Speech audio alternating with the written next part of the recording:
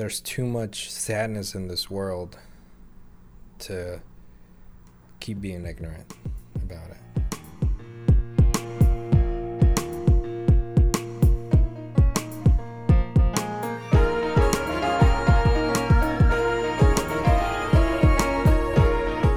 Welcome to the Paris of the Plains. From Kansas City, I'm your host, Matt Hodat.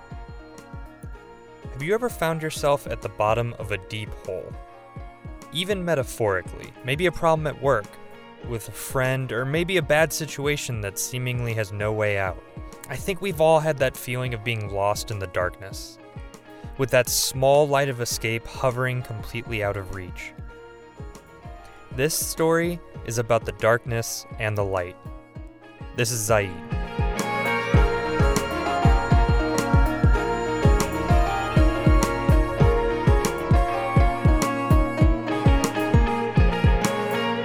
Well, I guess it started when I stopped working for myself and started working with my mother in her store. And it was great. You know, I had fun. I grew up in that neighborhood. I grew up with those customers. A lot of people saw me grow up.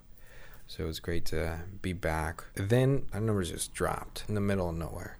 I mean, it was just like we were okay. Like we were paying rent, we were doing this. And then all of a sudden, 1 month was just like, no, not a lot. Like we hardly paid rent. And I was like, whoa, okay. Like something's wrong here. Like maybe the food service. So I focused on how we brought out the food and how we prepared it and this and that.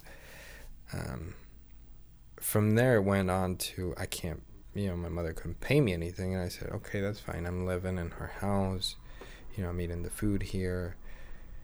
I have to get out eventually and do something. But it felt so bad to see what was going on. And it was some tough times. Like I didn't appreciate it, but I think I was still in a bubble where I thought it was okay that I wasn't getting paid. I really didn't like it, but, it was because of family. So I set that in my mind, and I said, it's because of family, and I have to support and this and that, and it'll get better. Eventually, it didn't. I don't know what it is up to this date. I don't know what we did wrong. It just didn't work. It came down to that. Wednesday happened. We came in. All employees had gone and no one was there. It was just like you saw this place open. I helped build it and then it was closed. So I was bummed out. My mother was bummed out. We were talking. And all of a sudden,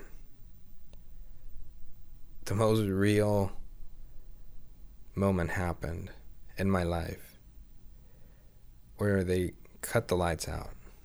In the middle of us just kind of being bummed, the lights just went out. So I got out and I looked around and everybody had lights on. I said, oh my God, it's just us. It was just us who cut the lights. And that was the most real moment because we had stopped paying the house for a month. So we couldn't pay the house. We didn't have electricity. We didn't have, any bill paid. They had already cut the lights and I think water at the house, and we hadn't paid for it. And there was that big pressure to get money. So we were relying on this one business to support this one household. So when the lights were turned off in the actual business, she just started crying. I mean, she was in a bad marriage, left Mexico, came to the States, left us because she couldn't bring us along. Came back after she saved enough money to bring us. So after that, she brought us and raised us here through thick and thin. She's always been this strong woman, hardworking. She worked at McDonald's for the longest time before she brought us over, and then she worked at a pizza spot for doing bussing. She's raising 3 kids on her own. I don't see her cry often. You know, we've been through so much that we put this barrier and we try not to show it because that's the safest thing to do. So I see her cry and I couldn't do anything about it. I'd look forward, or I look up to her when I'm sad, when I got stuff. You know, when I got problems, I'm like, hey, listen, what do I do? So it broke my heart to see her down and crying because I knew that whatever I said was not going to fix it. Then we just went home. Went home and cried our eyes out. I mean, there was nothing to do at that moment. My brain was not working. I can't speak for my mother, but my brain was not working. You know, they were coming after us in those days for the house. P&L was coming after us. Gas was coming after us. It was just everyone wanted everything at the same time. And sure, it was our own fault, I guess. But it sucked to be sucked into that situation where you're getting threats, you know, of eviction and threats of court and all this other stuff. Here's the twisted part that I didn't know if I should share, you know. I talked about my mother bringing us along. And before I let you think what to say, I want to say that I had no choice. Sometimes you don't have a choice. Life is shitty. It doesn't always give you the choice. You get what you get, and you either learn to deal with it, or you just don't live. So, my mom brought us in, and for the longest time, I'd been treated and understood that I was an illegal alien.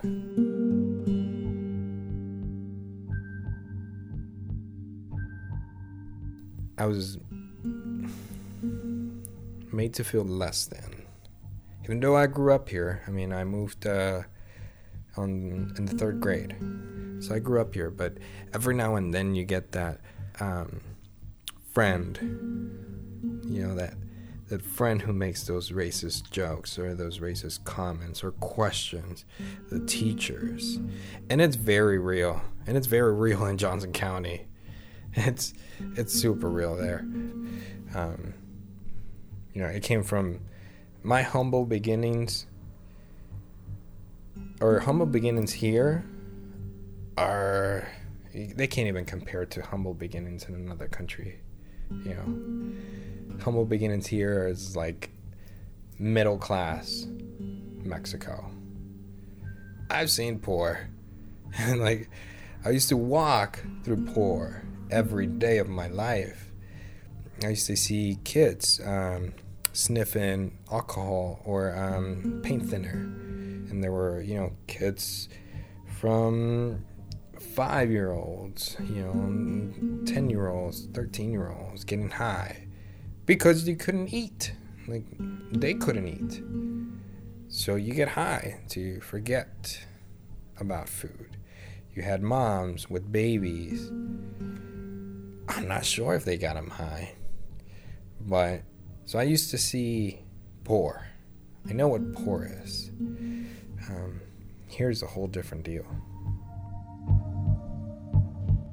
I got bullied this one time in middle school, really bad, and I remember it to this day.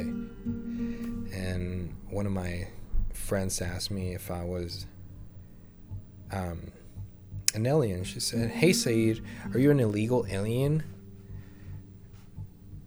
I didn't even know what that was.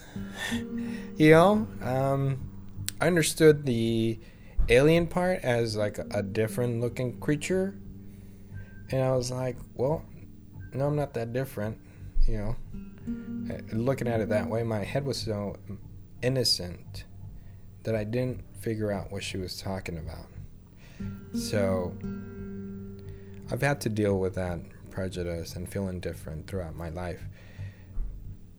Why I started working with my mom and why it makes sense is because I couldn't work anywhere else. You know, I couldn't. I was still an illegal immigrant. And this reality has been following me for years. College, you know. I wanted to go to college. Guess what? You can't go.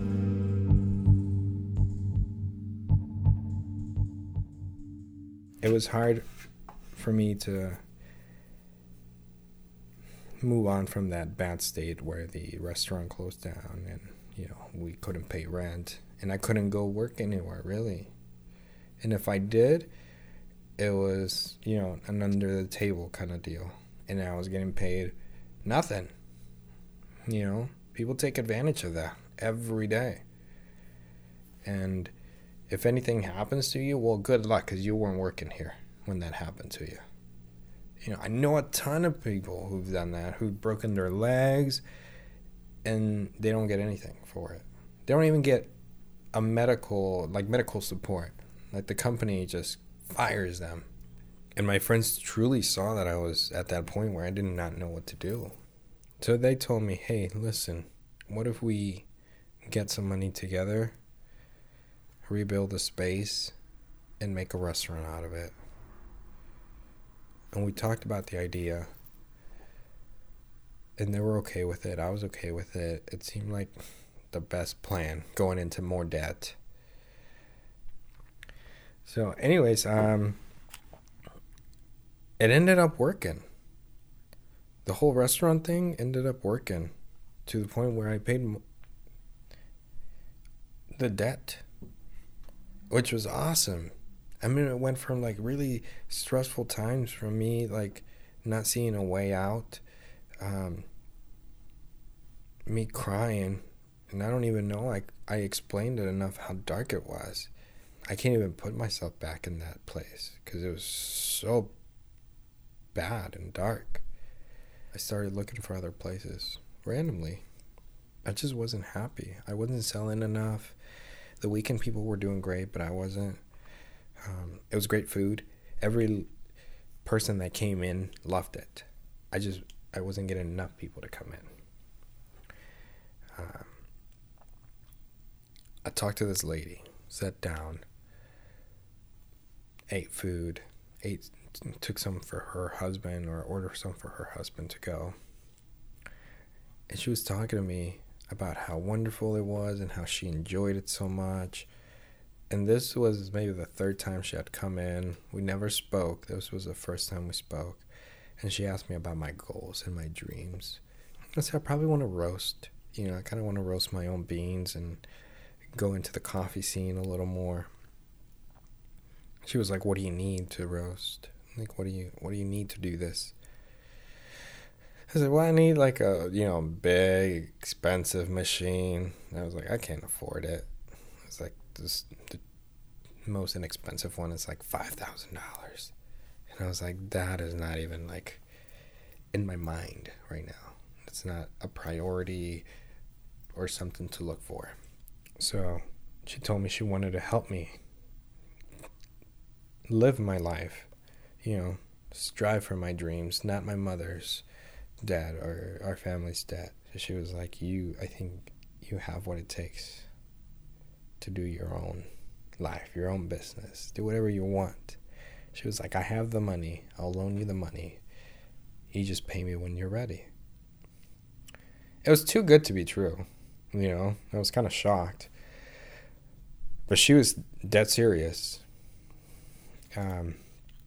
I told her no, because that was the wrong place to be. I told her, this is not for me. Like, this place in Lenexa will not do, even if I get the roaster. So I need to move. That I've known for a while. She was like, okay, whenever you find a space, let me know. I'll give you the money and we can make it happen. I found the space here. It ended up being the coffee shop. I came in, it looked like crap. It was dark, it didn't have electricity. I was looking at it through my phone's flashlight. Then it was like, I don't even know if he'll take me. Like, I don't have any credit.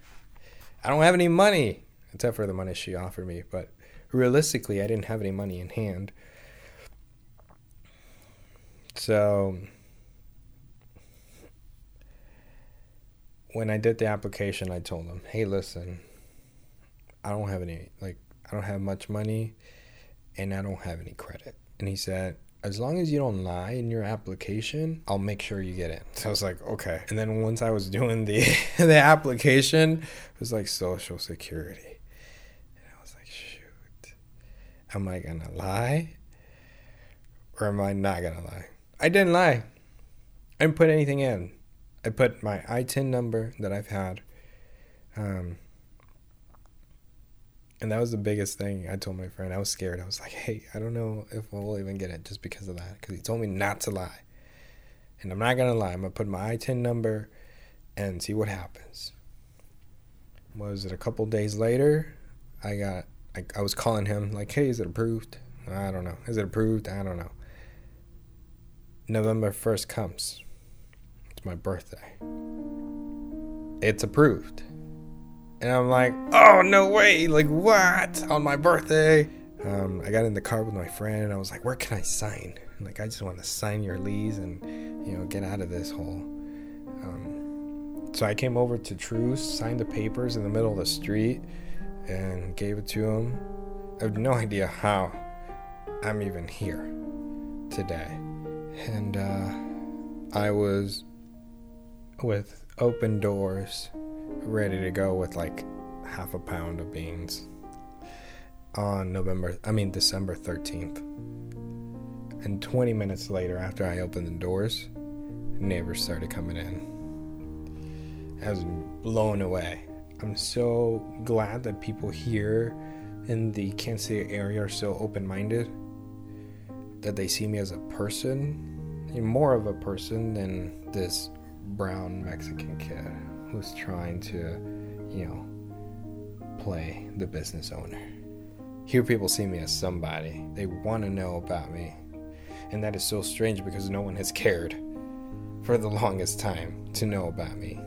In the middle of January, I got accepted for the DACA. I got my prints. I went and got my Social Security in the mail. I got my work card in the mail. I was able to go and get an ID. Everything has been like a 360. It went from me not even knowing if I wanted to live to me being happy. I'm still stressed. I still have to work 12 hours a day. But I'm happy. I see the light, and the good light, not the other light. I see what I can do. Now I know I can help other people because it's not just about me. It's about sharing the story, letting people know that there are tough times, and they're really tough times, and there's like really shitty times, and then there's the light.